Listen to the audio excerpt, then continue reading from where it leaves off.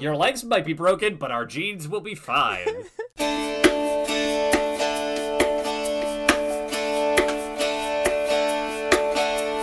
Waiting for a break in the rain, waiting for the moment to change your lane. I came home from the wasteland, heroic and triumphant like a comic book girl, created out of nothing like a comic book girl. Hey! Let's do it, Shall we do it? Shall we do it? Shall we do it? Parker. What about... What? No, bring What? us in. What? Oh, I'm bringing us in. Pull back hi. the shades, the curtain. It's time for our presentation, our feature I presentation. can't look at the light. It's too much for my eyeballs. We're not pulling back the curtain, but we are welcoming all y'all into our class discussion. Hello. I'm Hello. so happy to New be person. here. Oh, we have a new person. This is exciting. Oh, whomst might they yes. be? Yes. My name is Chadley Kenning. And hey, now don't laugh at my name. It was given to me by my brother. He got a say in it. It's kind of weird, but you know what? I'm our family kind of ran with it. Chadley, lovely to meet you. I'm very happy that we're all here today. And we get to talk about the Animorphs. But Yes. I just want to clarify that we now have Bradley, and Chadley. Oh, I totally know them. I think I've seen them around campus actually. Well, yes, Bradley is our professor. But yeah, no, Brad lives with me, and I bring him ice cream every once in a while. Anyway, what are your pronouns, Chadley? And that's all. My pronouns are he, him. Gotcha. I'm Parker Renevere, she, her, hers, and I gotta get something off of my chest. I have a confession to make. Last night, in the wee hours, while caffeine crashing and maudlin about video games, I did order a whole pallet of the double spicy ramen. Now, you might be thinking that I ordered a case of the double spicy ramen, which is like, the thing that's like 16 or like 32 of them. I did order a whole pallet of the spicy ramen, so that's going to be arriving on some sort So of big you're shipping canceled. truck. That's it. I'm gonna need to start making like furniture or something, like that one guy who made like an end table out of VHS tapes or whatever. Like, I've got more spicy ramen than I know what to do with. Ramen throne. Yes. Oh, ooh, that's a good idea. Ultimate gamer chair. Very The good. gamer chair that costs a total of like $98. I mean, it's a little bit cheaper than my current gamer chair. That's a bargain as far as I'm concerned. And when you get a little hungry, you need a little gamer fuel, you got a snack right there. Yep, and some cheese whiz in order to make it eatable. Okay, I don't need cheese whiz, but thank you for your suggestion. Who are you, by the way? Cheese whiz on ramen, sprinkle the powder, and then crunch. Who are you? God, why do you have to say such cursed things? Who are you? Who am I again? Oh, I'm Erso Rin. My pronouns are she, hers, and my fun fact for this week is that I didn't think of one in advance. I never do. I'll think of something funny to say. Hold on. Can I just say while you're thinking, the whole ramen and cheese whiz, you can make the most cursed snack by basically, how like the ramen comes in sort of like two halves that you break apart? Yeah. Sort of like laterally. If you could make it a sandwich by putting cheese whiz in between those two halves, join them back together, and then just like... Professor Leone, I'm really sorry about how this class discussion began. I promise this is not... I mean, you know that it's not normal for us. We're just having a day. We're just having a time. We're all trying to cope. We're all doing our best. I'm not. I'm trying like 50%. Okay, well, that's valid. That's fair. Anyway, cheese whiz on ramen. Great snack. Wonderful Animorphs fuel for the brain. Speaking of which, we're reading Animorphs Volume 32, The Separation, narrated by Rachel. She is turning into a starfish on the cover. She sure is, pal. She changes her pose during the course of the starfish morph, which is unusual, I think, for these covers. She's doing stuff with her arms, like she's getting out of the sort of like cross-legged pose. I don't think the models actually had the morphing capabilities, so... Now, why not? Like, I feel like you could save money. Like, you wouldn't have to hire as much of a graphic designer. Although, I guess that doesn't really make a huge amount of difference. Is it cheaper to get somebody who could just create it in Photoshop, or is it cheaper to, like, hire somebody briefly who has the morphing technology? This was due to the great unemployment of all the graphic designers in 2010 when there was that mass firing. Do you remember that? Oh, yes, the Great Purge. Yes, of all the baristas and the graphic designers. A truly tragic event in modern history. Life was real tough if you were a barista who was also a graphic designer. Yeah, you were kind of sunk Double at fired. that point. Yeah, double fired. It's really rough. Anyway, which is why I freelance. I've got a synopsis for this one. Shall I bring us up to speed on what happened in this one? I want to know what lovely sea adventure our friend Rachel goes on in this book. Yes, okie dokie. Here we go. On a class trip, Rachel morphs a starfish and is chopped in half by a terrible classmate. She survives, demorphs, and returns to the bus, but something is off. She's weirdly deferential and maudlin. Rachel meets Tobias to go flying, but now she's gleefully sadistic, and in the next chapter, we see that Rachel has been out flying with Tobias and shopping at the mall with Cassie at the same time. It turns out the two Rachels arose from the two halves of the starfish. Nice Rachel is sociable and strategic, but utterly cowardly, while mean Rachel is ferocious but incapable of empathy or long-term planning. After some knife shenanigans, Cassie brings both Rachels to a meeting of the Animorphs and Eric and Knuckles. Here's Eric's intel. The Yeerks are working on an anti-morphing weapon and have purchased a product testing agency, which must be infiltrated that night. Jake tells both Rachels to stay home, but mean Rachel immediately leaves for the product testing plant, and nice Rachel arranges an in-person meeting with her father over the phone. Mean Rachel arrives, morphs a grizzly bear, crashes 2 cars, and terrorizes the local Hork-Bajir, scuttling the mission in the process. The Animorphs and Eric regroup the next morning. The Yeerks are moving the anti-morphing ray via several truck decoys, so it's time for a heist. Mean Rachel gets violent and is ejected, and she heads to the airport and prevents Nice Rachel from telling their dad everything. Later, the Animorphs split into pairs for the heist, and Jake drafts Nice Rachel to accompany him. Mean Rachel is knocked unconscious and left in the barn. Jake and Nice Rachel attach to their truck but are trapped by the Yeerks in a compacting room. Mean Rachel pursues, morphs a Hork-Bajir, and encounters Visser 3 at the compactor. Mean Rachel and Nice Rachel coordinate on a plan, the first time that they've done this so far in the journal, and they bamboozle the Visser and escape. Jake escapes too. The overall mission is a failure, and the anti-morphing ray is still in play, but the two Rachels agree that they need each other, and they reunite via an experimental chi-andalite collaboration. That was wonderfully put. Thank you. I take pride in making these, like, as efficient as I can. Yes, highly succinct. That moment where they, like, both turn into silly putty and, like, morph back into each other simultaneously. We don't get a ton of detail on what that's like, which I think is maybe a mercy for my tender eyes. It would have been difficult for me to read that. That sounds rough. Yeah, it's really, really crazy. I'm so glad that Axe, like, what would they do without Eric and Axe? They always pit themselves as just, oh, we're just a bunch of kids. Also, we have, like, a race of super powerful androids on our side and also a genius with a tail whip. That was basically the first time they even tried that, right? What, merging people? Oh, Yeah. absolutely. It's just like, well, I hope this works. I hope that, something doesn't go horrifically wrong. And, it didn't, but, like, boy. They kind of have to do that, like, every week of their lives. Yeah, I'm wondering if this is actually how they hit upon the idea for cloning Arnold Schwarzenegger.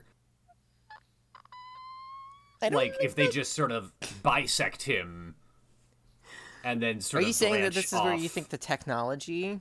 I think like- that's this might be the origin point. I don't actually know. I don't think it is. You don't think so? You think it's a different process? Because this could be how they cloned Arnold Schwarzenegger. If Arnold Schwarzenegger morphed a starfish and then got cut in half, what would his two sides be? Ooh. One would be like Terminator-ish, like Arnold Schwarzenegger. But the other half would be like, what was that one movie? Was he in Kindergarten Cop, or is that someone else? Yeah, I was about to say Terminator and Kindergarten Cop. Yes. I was gonna say bodybuilder Arnold and Governor Arnold. I mean, I think he sort of relies on his image as the bodybuilder, at least at first when he was governor. I think as far as the characters he's portraying, we almost get some like mean, nice differentiation there. Yeah, Definitely. Yeah, that Maybe makes it doesn't sense. always have to be that sort of distinction, though. One of the Arnolds is incredible at sort of statecraft and presenting a face, and the other one knows how to bulk. Okay, so before we get much further, I have a hunch here. Hey, Erso, can you open up your paper copy? Can you look on the sort of middle of the page on chapter 1, after Fortunately We Are Not Powerless? Do you see that? the Yeerks aren't the only aliens with an interest in Earth. There are Andalites as well. Night and day, evil and good. Oh, I called it! All right, I knew it. Our version says What? evil and not evil. Evil and not evil? Evil and not evil is the word that is used in the version that I got off of the God. website. Evil and not evil. That's Chadley, so I don't know what dumb. you're seeing here, but we've noticed some discrepancies between the paper copies and the... Tell the class why you thought that would come up. I mean, no particular reason. I just, I just thought it was... I just predicted, I just had a hunch, but that's all I have to say on the matter is that, interesting that there's a discrepancy there. Here's the other thing about the PDF. Like, I knew how this was going to go once I got to, like, page 8, because my PDF reader gives me the chapter titles in the bookmark bar, and, like, they're just labeled Nice Rachel and Mean Rachel. And as soon as I get to the bit where she's like, I caught a glimpse of a blonde girl running away, I was like, okay, I know what's going on here. Right, yeah. I had read this one before, so I just, remembered. It took me a while to actually realize what was going on. I wasn't quite reading critically enough before, but that scene at the mall where she almost stabs that girl, with a whole bunch of knives. Knife shenanigans. Knife Oh, shenanigans, yes. Mall security in California in the 90s was nothing.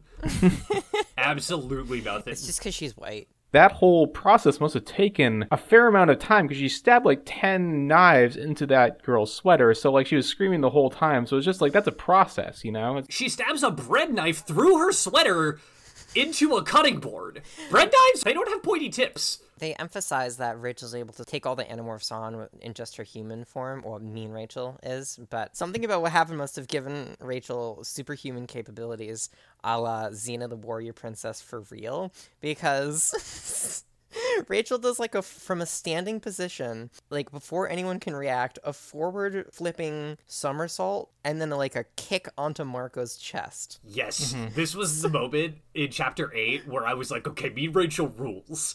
Yeah, what? She's too powerful to be contained. Please nerf. A terrible dude makes a crass joke at her, and she responds by, taking him down to the ground and just being say it again. I found myself being like, oh my god, Mean Rachel's so cool, but Mean Rachel's not a good person. I don't actually think that she's Mean Rachel is not a full person. Yeah, it was hard for me occasionally to sort of restrain myself in my enthusiasm for the cool stunts that Mean Rachel did. The sort of last line of chapter 7, I want to bring the energy that she brings into this Animorphs meeting into every single thing that I do. The Animorphs are having a meeting, and then she kicks down the bar door, and she's like, all right, what's the mission? When do we start? And how many Yeerks do we get to kill today? I am hungry for some wild butt kicking. Ha ha! That's incredible. I aspire to that level. I was just really looking forward to you reading some of these lines aloud.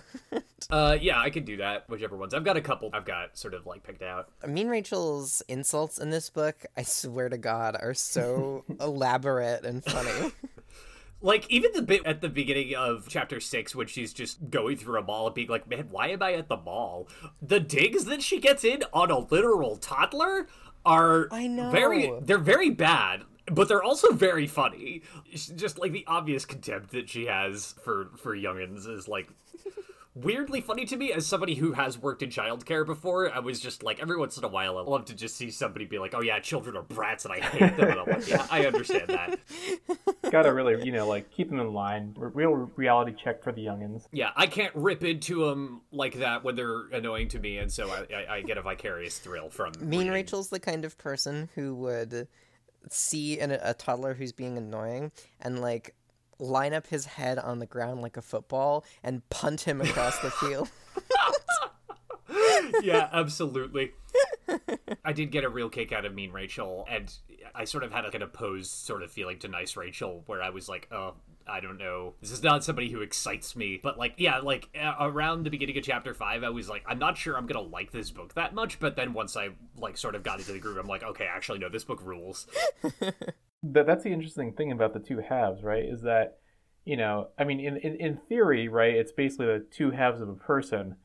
But it seems like those two halves, on one hand you have Nice Rachel, who is yeah, she's a little bit paranoid, she's cowardly as the book describes her and portrays her, but definitely a person you could find just about anywhere, I would think. God, you're right. Like obviously, it's not Rachel, but it's like, that difference is clear, but it's like, another person could absolutely have this kind of personality. And then you have Mean Rachel, who is like, even by like serial killer standards, she is out there. That's the kind of thing where it's like, if you find out that you have a Mean Rachel in you, you have to go to some serious therapy. I feel like I've met men with Mean Rachel's personality, though. Right, but like the personality, but also actively ready to be like, all right, I'm just gonna like kill like 5 people today. Actually, okay. Well, yes, no. Sorry, Erso, I cut you off. You were gonna. No, you're good. I do think like it's an even divide between the two of them, but it's not right down the middle. Like they don't both have an equal amount of executive function. Like Nice Rachel lacks executive function to an extreme degree, so she doesn't have any capacity to like organize herself and will herself to do things that she doesn't want to do in any specific moment. Right, which is like a thing that people have on the day-to-day basis. But also Mean Rachel, it's, you say that like, oh, that's like an extreme to like, such a high degree, even for someone like, even for a realistic parallel. But like, I don't know, I feel like I possess some of that energy. And that's part of the reason I relate to Rachel a lot in these books. It's like a Hulk thing, like you're always mad a little bit. And like that catharsis is definitely a part of your personality that you crave and work towards and find satisfaction in. So like, yeah, I actually feel like I can relate to each of them because they become such extremes when they're separated and they're not able to balance each other out. Which brings me to the question. I have a hypothetical for y'all that does not involve horses, actually. Oh my god. It or doesn't hibachi restaurants. I'm shocked. Erso, you're branching out. I'm so proud of you. Okay, actually, just kidding. Okay, so let's say a horse, you morph into a starfish, and a horse working at a hibachi restaurant cuts you in half. With one of its cool hibachi knives. Yes, one of its cool hibachi knives. In midair, it's extremely fancy. And then before you hit the ground, You're like, how can a horse be that dexterous? you demorph into your 2 halves. What are your 2 halves? My 2 halves? Your 2 halves, honey. Oh, jeez. You as well, Chadley. Both of y'all. This is an open question. I think mine would be like aspirational, dreamy Parker and like hedonistic, self-satisfied Parker. Ooh, I like that distinction. There's the part of me that wants things and the part of me that like that tries. I like to try sometimes, and I like want good things for people and I want good things for myself, and I got hopes and dreams and stuff, and I try to pursue that, and that gives my life momentum. But I know that also there's a large part of me that would be absolutely happy to like just be on the video games all day and just revel in the self-satisfaction that I get from indulging myself. Yeah, that makes a lot of sense. So that's probably how that would go for me. A weird question to contemplate, because it's like, are you getting split sagittal, or like, like beyond the physical, you never quite know, is my anxiety getting split in half, or is all my anxiety going to one person, in which case that person like needs immediate assistance to exist, basically. Yep. It's one of those things where it's like, depending on how everything gets shaken out and like divided, it's like I could imagine 2 people who are, very different but able to like kind of do their own thing, and then you have one person who's like pretty decent, the other person is just like needs assistance in so many ways. Yeah. I think that in the case with Rachel, it's like you've got that degree of sort of like being compromised. Nice Rachel, it's very difficult to get her to sort of do anything, but she also inherits some like qualities of Rachel's that enable her to do things. So I think it's a mixed bag either way. So I think that even if all of your anxieties put into one basket, that probably also has like, I don't know, some other quality that maybe your anxiety drives that enables you to do something, even if it's not like sort of quote unquote normal functioning, Right. The concept of like, oh, when you go blind, all your other senses somehow heighten kind of thing. Right. A little bit, yeah. And like definitely the good and the bad sort of balance it out. Like in my case, like the sort of like ambitious sort of like I like to do things and I like to make things better for people, like does not care about self-care whatsoever and would just burn itself out so quickly. Whereas the sort of just like hedonistic kickback and just like have fun is just like, oh man, I'm feeling something in my body and so I'm going to attend to it, you know? So like I'd probably be more sustainable, but like it'd be harder to get me to do anything. So it's a mixed bag either way. I think for me, I would be the divide for me would be somewhere along the line of like sentimental and needy, and creative and anxious. Ooh, I like that. Well, as a follow-up question, would your two halves be able to work together? You know, would you be able to be roommates? They were roommates. That is the killer question. That oh my really God. is the killer question, Chadley. Oh man.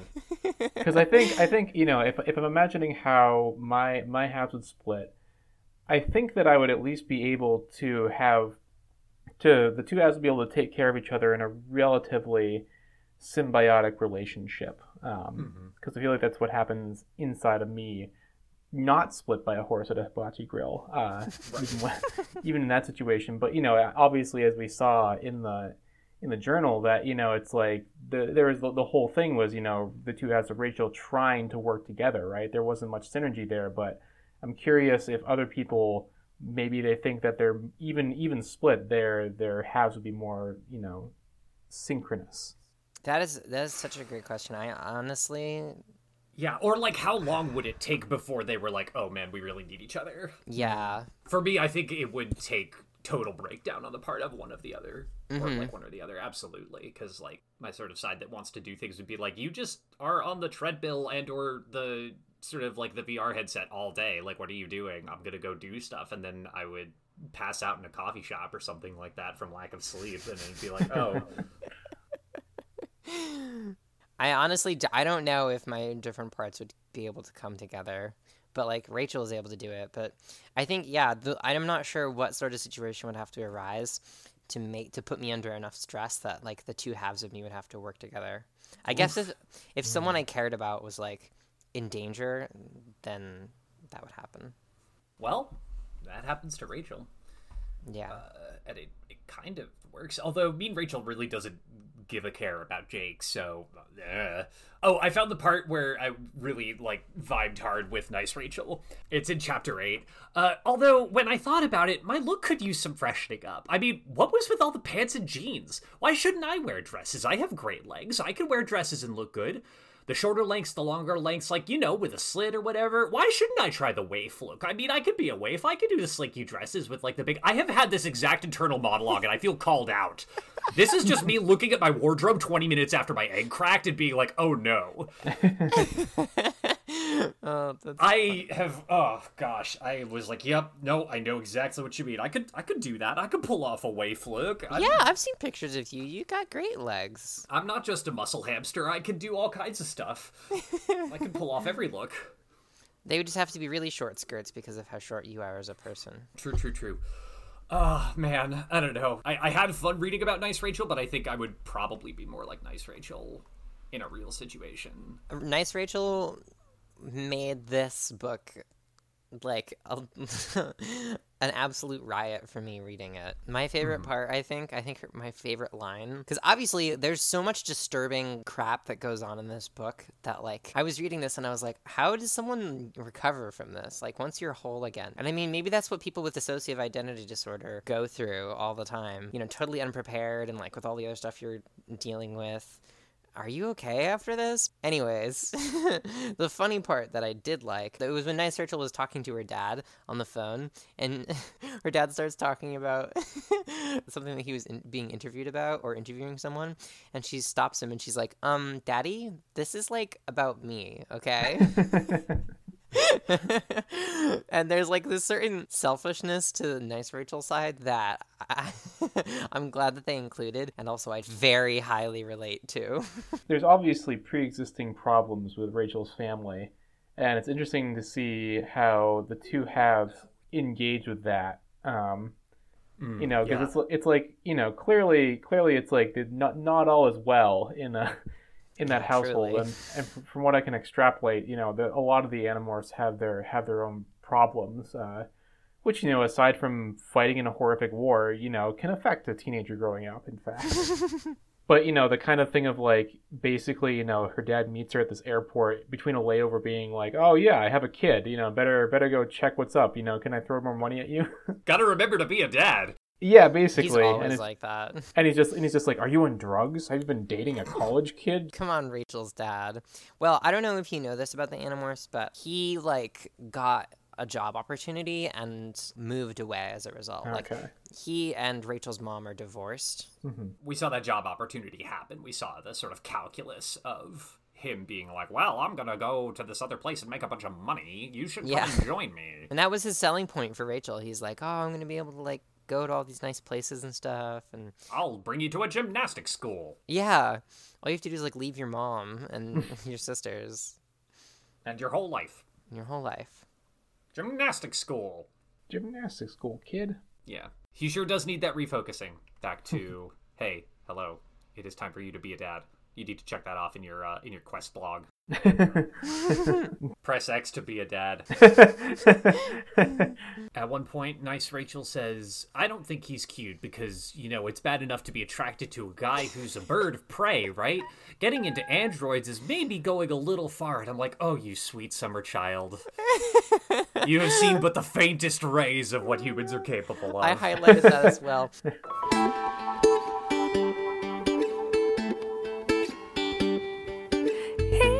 I think now is the time to talk about the joys of being a grizzly bear driving Yes. a big rig. Yeah. That just that scene, I literally had to like stop reading and process it. She's like driving through the complex and there are all these like robots doing the testing, and she pulls up to like a place that's like testing blue jeans, and she's like, ah, man, I wonder if they have my brand. Like, that is just some commercial that someone has filmed before. Yeah. And just like, I can picture it so clearly, but it's like a fever dream as well. I'm pretty sure Levi's did that. Like, Levi's like recreated this incident for an ad at one point. I could imagine it. I think that's a thing. I'll try I to hate pull it that up. you're probably right. But yeah, pro tip, loser, hotwire a Mercedes by jamming your massive bear claw straight into the keyhole. Yeah. Yeah, just go for it. Just crank that. Your Literally. bear claws can give you access to all cool machinery. I can't imagine a world. I don't want to live in a world where the grizzly bear that Rachel was not wearing sunglasses for this. Oh my god. Yeah, you know what? They were just like up in the that little compartment above in the truck, and when she like slammed through the truck into the facility, they fell down and like went on her face, but she couldn't tell that they were there because of all the fur, and also she's bad at seeing things as a grizzly bear. Oh my god. Yeah, this is the greatest mission failure of the Animorphs' career so far. This is like when in a video game, I don't know if you guys have ever experienced this, but I experience this quite often in video games because I'm not very good at them. But this is like in a video game when like you've failed the mission and it has like mission failed screen, but then like stuff is still happening in the background even though you're dead, and like Yep. there's like a bunch of like glitches happening, and like people's bodies are being flung everywhere, and like you're Yep. dead on the ground, but like it's popping off behind you. That's exactly it. Oh my god.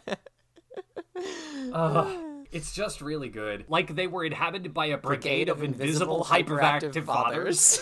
Yeah. An incredible line. I don't know if that's Rachel's line or if that's somebody else, but I have to assume it's Rachel because that's gold. I think me and Rachel is like a lyrical genius, frankly. I think me and Rachel should have gotten into hip hop. I think me and Rachel should have had a hip hop career. I think she could have done really well as like an absolute like junkyard dog, like Oh, absolutely. Oh, Yep. she could have put out a couple of really good bangers. I also love how completely flabbergasted Eric the Chi is about this whole thing. He's just like, yeah, this is too crazy for me. I'm a 1,000-year-old robot man, but like y'all are too much. He's like, I have to stop hanging out with you people. You guys are just crazy. Like, what's going on here? Poor I don't know Eric. if I want any part of this. I live in a dog park under the ground. I just want to play fetch. This is no, I can't. Have you ever had the experience that Nice Rachel has of being terrified to do something that you've already done before and are theoretically like really practiced at? Oh, definitely. I actually, you know what? I feel like this phenomenon comes up for people who aren't split personality, split body people, of like, no matter how many times I do this, it'll always be just as terrifying. I actually really feel like I don't experience that. And I don't know if that's just because the way I have dealt with my mental health issues, but like, I don't know. Stuff actually does just get easier. And I was like, oh, hey, wow, I was expecting the worst, but pleasantly surprised. Yeah, for sure. Yeah, I mean, I think for me, it's like usually if I'm not thinking about it, I do stuff that I've done before pretty easily. But it's like when I psych myself out, you know, my anxiety comes to the forefront. It's like even though I've literally done this so many times before, all of a sudden my anxiety is just like, but do you actually have those experiences, or is it all fake? Like, is it just suppose here if just suddenly you weren't actually good at the thing you were? I'm like, oh, is that true? Yeah. Yeah, I mean, I feel like you can like psych yourself out of anything, Yeah. Oh, yeah. Definitely. which is not comforting.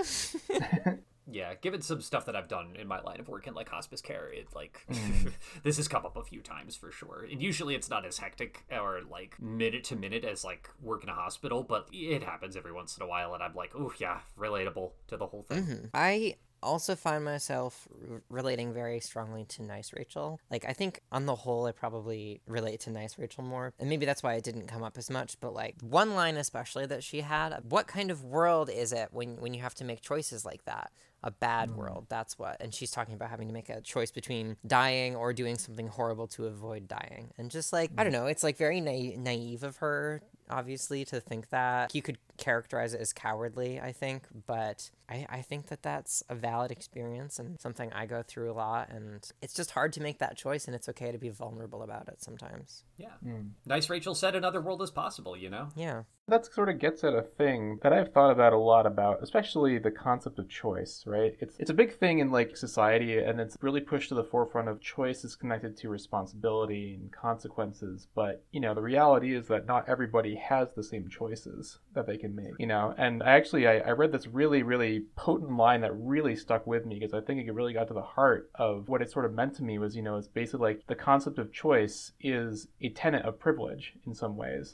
You know, it's like people can frame other people's decisions as choices, but in reality, I think that choice necessarily includes a knowledge of what's going to happen, right? Some people have no idea what's going to happen if they make a choice. Yeah. And, you know, like agency, right? If you're forced into one of these things, then it's not really a choice. It's just a thing that you have to do to go forward. And so I think that using choice can sometimes be a bit obfuscating for people with privilege and people not, you know? So, like, you know, when Rachel says that, it's like, yeah, it's kind of a representation of not really having a choice. It's more of a thing of, like, choosing to die is not really a full choice you can make, you know? So it's one of those things where it's like, oh, I have the consequences of living with these awful things, but you didn't freely choose those consequences, you know? Yeah. Tell that to every hotshot on Twitter who's arguing with essential workers. I mean, honestly. Yeah, that is, honestly, that's such an excellent point. Yeah, it is. It really is. I'm trying to think about how that applies to, like, different stuff that I've thought of, and I definitely, like... Every time I've heard, you know, choice brought up in a lot of conversations, it's always bugged me a little bit. It's like I never could really figure out why. It's subtle. It's so masked by, like, layers of privilege and, like, various other things. In the end of the day, I think it's really just, for a lot of people, a way to justify blaming societal failures on the individual. Honestly, and I think part of the reason I think that like hits home is because of like reproductive rights and the access to the healthcare for that sort of thing. Like, I don't think that, I mean, probably somewhere, but this is not as much as a thing as it used to be, thank God, of access to reproductive healthcare.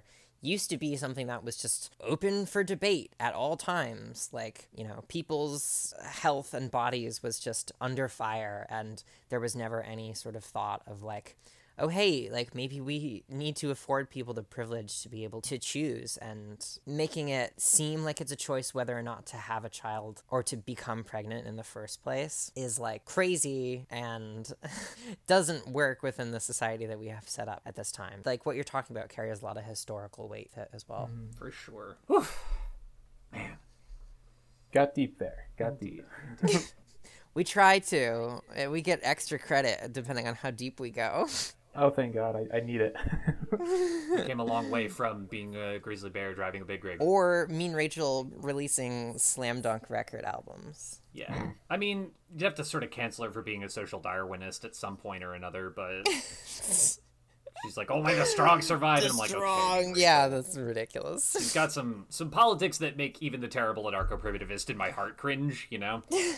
Well, I am glad that we get to see that, though, because if that hadn't been her core philosophy, that would have been unrealistic to the kind of person Rachel is. Mm-hmm. Because we see that even when she's not Mean Rachel and Nice Rachel, when she's just regular Rachel. Yeah, that's a good point. Like, I was going to say that. Like, I think I was rereading this book, and I was like, wait a second.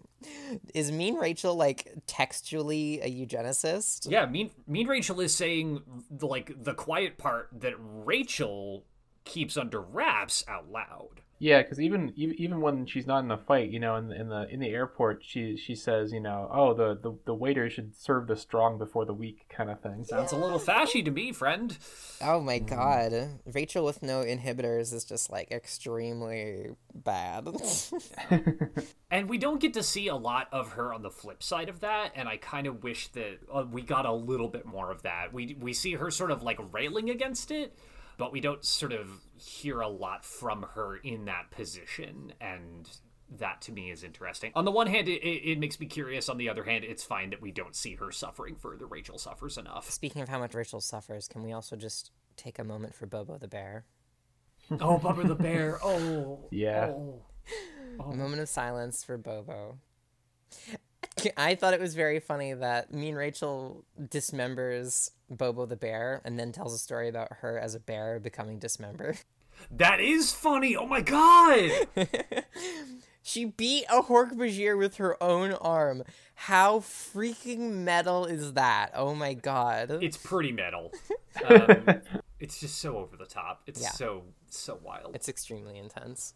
Like, I want to embody that energy, but I don't want to embody all of the negative qualities that come with it. So I guess that's Rachel in a nutshell, is like, yeah, got to synthesize that total zaniness and that total willingness to just like do the dangerous but also incredibly freaking sweet thing that needs to be done, while moderating it with like any amount of good sense and any amount of respect for life in general. Honestly. I want to talk about the compacting room. I'm confused by this because on the one hand, compacting rooms exist. Like, this makes zero sense the way that she describes it. But I think it's Mean Rachel describing it, but like the way that Mean Rachel describes it, it's like, wait, no, but that's not what those look like or how they operate. So I'm wondering if this is just another Yerk sort of hologram moment, because also they're expensive to install. You have to put a whole other room inside this sort of exterior room and put in a bunch of motors and stuff. Yeah, is this like Visser 3's secret, like, crushing room lair that he keeps for this specific purpose for capturing the Andalites? Like, what? This is my crushing room where I go to crush all of my bad feelings into smithereens. Maybe Visser 3 uses this for exposure therapy, but I don't imagine anybody other than himself would, like, I don't imagine he would trust anybody other than himself with the controls, so, like, I don't know what that, I don't know. Yeah, and I think... Oh, no! I just had a very upsetting thought. Oh, Lord. Tell us. Which is that this is the Visser's way to torture Aloran. I was gonna say that Aloran is already, like, terrified enough, so maybe it wouldn't even be effective, but like if it is effective, then it's probably a very, very effective way of like making sure that Aloran doesn't have any way to fight back. Yeah, because like he mentions that it's like it's deeply instinctual for all Andalites to fear this situation, so like, oh, that I actually hate. At first I was like all jokes about it, but like no, I super legit hate that. I don't think it's real though, because this is not what those look like, so I feel like this is just another hologram moment. Just another hologram moment. Yep. I mean, they could have had one. I don't know. Are they still in the product testing facility? Because, like, maybe the product of testing people are like, oh, yes, this is our crushing room where we test large objects that we then crush. They have to crush a whole room full of pallets of pants and see what comes out. They make one incredibly durable Crush-proof. set of pants. Oh, my God. Are you tired of your jeans getting crushed on the job?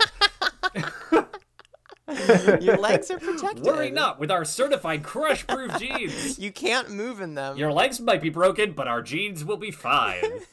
They're very, very starchy. Extremely starchy.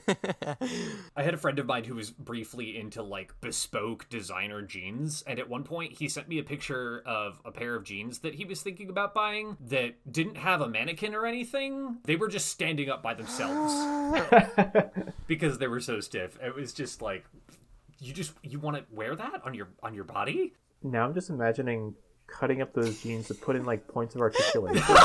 So I think what we were talking about is a constructed suit of denim armor. Jarmer! Jarmer. Johnny Armor. You'll never pierce past my chest plate.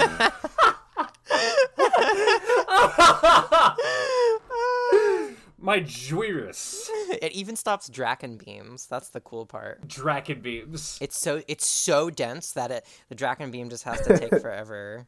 Draken Oh, I beams. hate you. Oh my god. Watch out, it'll vaporize you. It tears your atoms apart one by one. Now I just want like a superhero named King Jidus who just turns everything to denim that they touch. Oh, God. I feel like that would be you, Parker. Why? Because you have very denim energy about you. Do I? Yeah. You're very All right. practical. Yeah. A very I can- denim aura. You have a I have a denim aura. Absolutely. Next week, we're reading Animorphs Volume 33, The Illusion. Is this Tobias morphing into an Andalite here? This is Tobias morphing into Axe, specifically. So this book is the most traumatic thing to ever happen to anyone ever. What if it's just Axe morphing into a red-tailed hawk and Tobias is just chilling, being like, yeah. He's watching.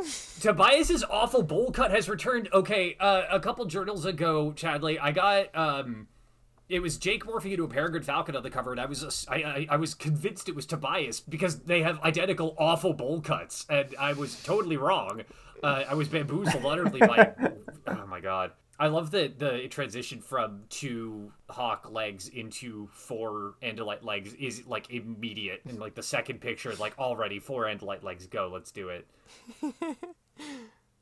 Cool, Tobias morphs into his uncle in the next one. That'll be exciting. This book sucks. This book is really hard to read. Alrighty, cool. Stay safe, everybody. Thanks, Chadley, for Wait, you jumping didn't on our ask discussion. Chadley if he has any final notes. Oh yeah, Chadley, do you have any final notes? Not that I'm aware of. I'm still processing what I read this week. The sheer insanity that is Animorphs number 32. All right, well, this is a great discussion. I'm so glad to have met you, Chadley. yeah. I almost said Chandler. Thanks for having me here. Good to be here. Glad to get my credit. Yeah, Nice. well, hopefully you make Get them credits. a second appearance. That would be fun. That would be fun. Cool. Alrighty, stay safe, everybody. Stay safe. Yes. The Morph Report is on Patreon, and we now have our first patron. Thank you so much to Jay for your support, which will help us pay for our hosting fees on Pinecast and our transcription of all of our episodes. We have several tiers up on Patreon, and we are putting out content. Currently, we are putting out monthly curated recommendations of media for Animorphs fans, and we are working on getting out our first blooper reel. Check us out on Patreon to see these and more. Thank you. Stay safe. Thanks to Noelle Micarelli for the use of their songs Comic Book Girl, off the EP Field Notes from Another Place, and Complicated Spoon. You can find more of their music at noellemicarelli.bandcamp.com. The Morph Report is hosted by Marina Malucci, Scrivener Lamb, and Blythe. You could follow us on Twitter at Morph Report. If you have a question for the Podmorphs, tweet at us or send us an email, and we'll answer it on the show. Our email is themorphreport@gmail.com. Thank you for listening. Stay safe. Stopping Armageddon like a comic book girl. Dead on page 11 like a comic book girl.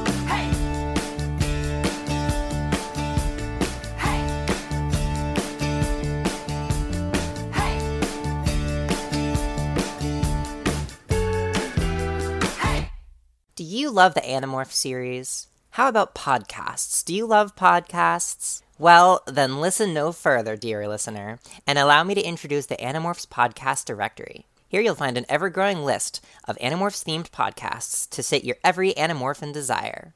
Check it out. We'll see you there.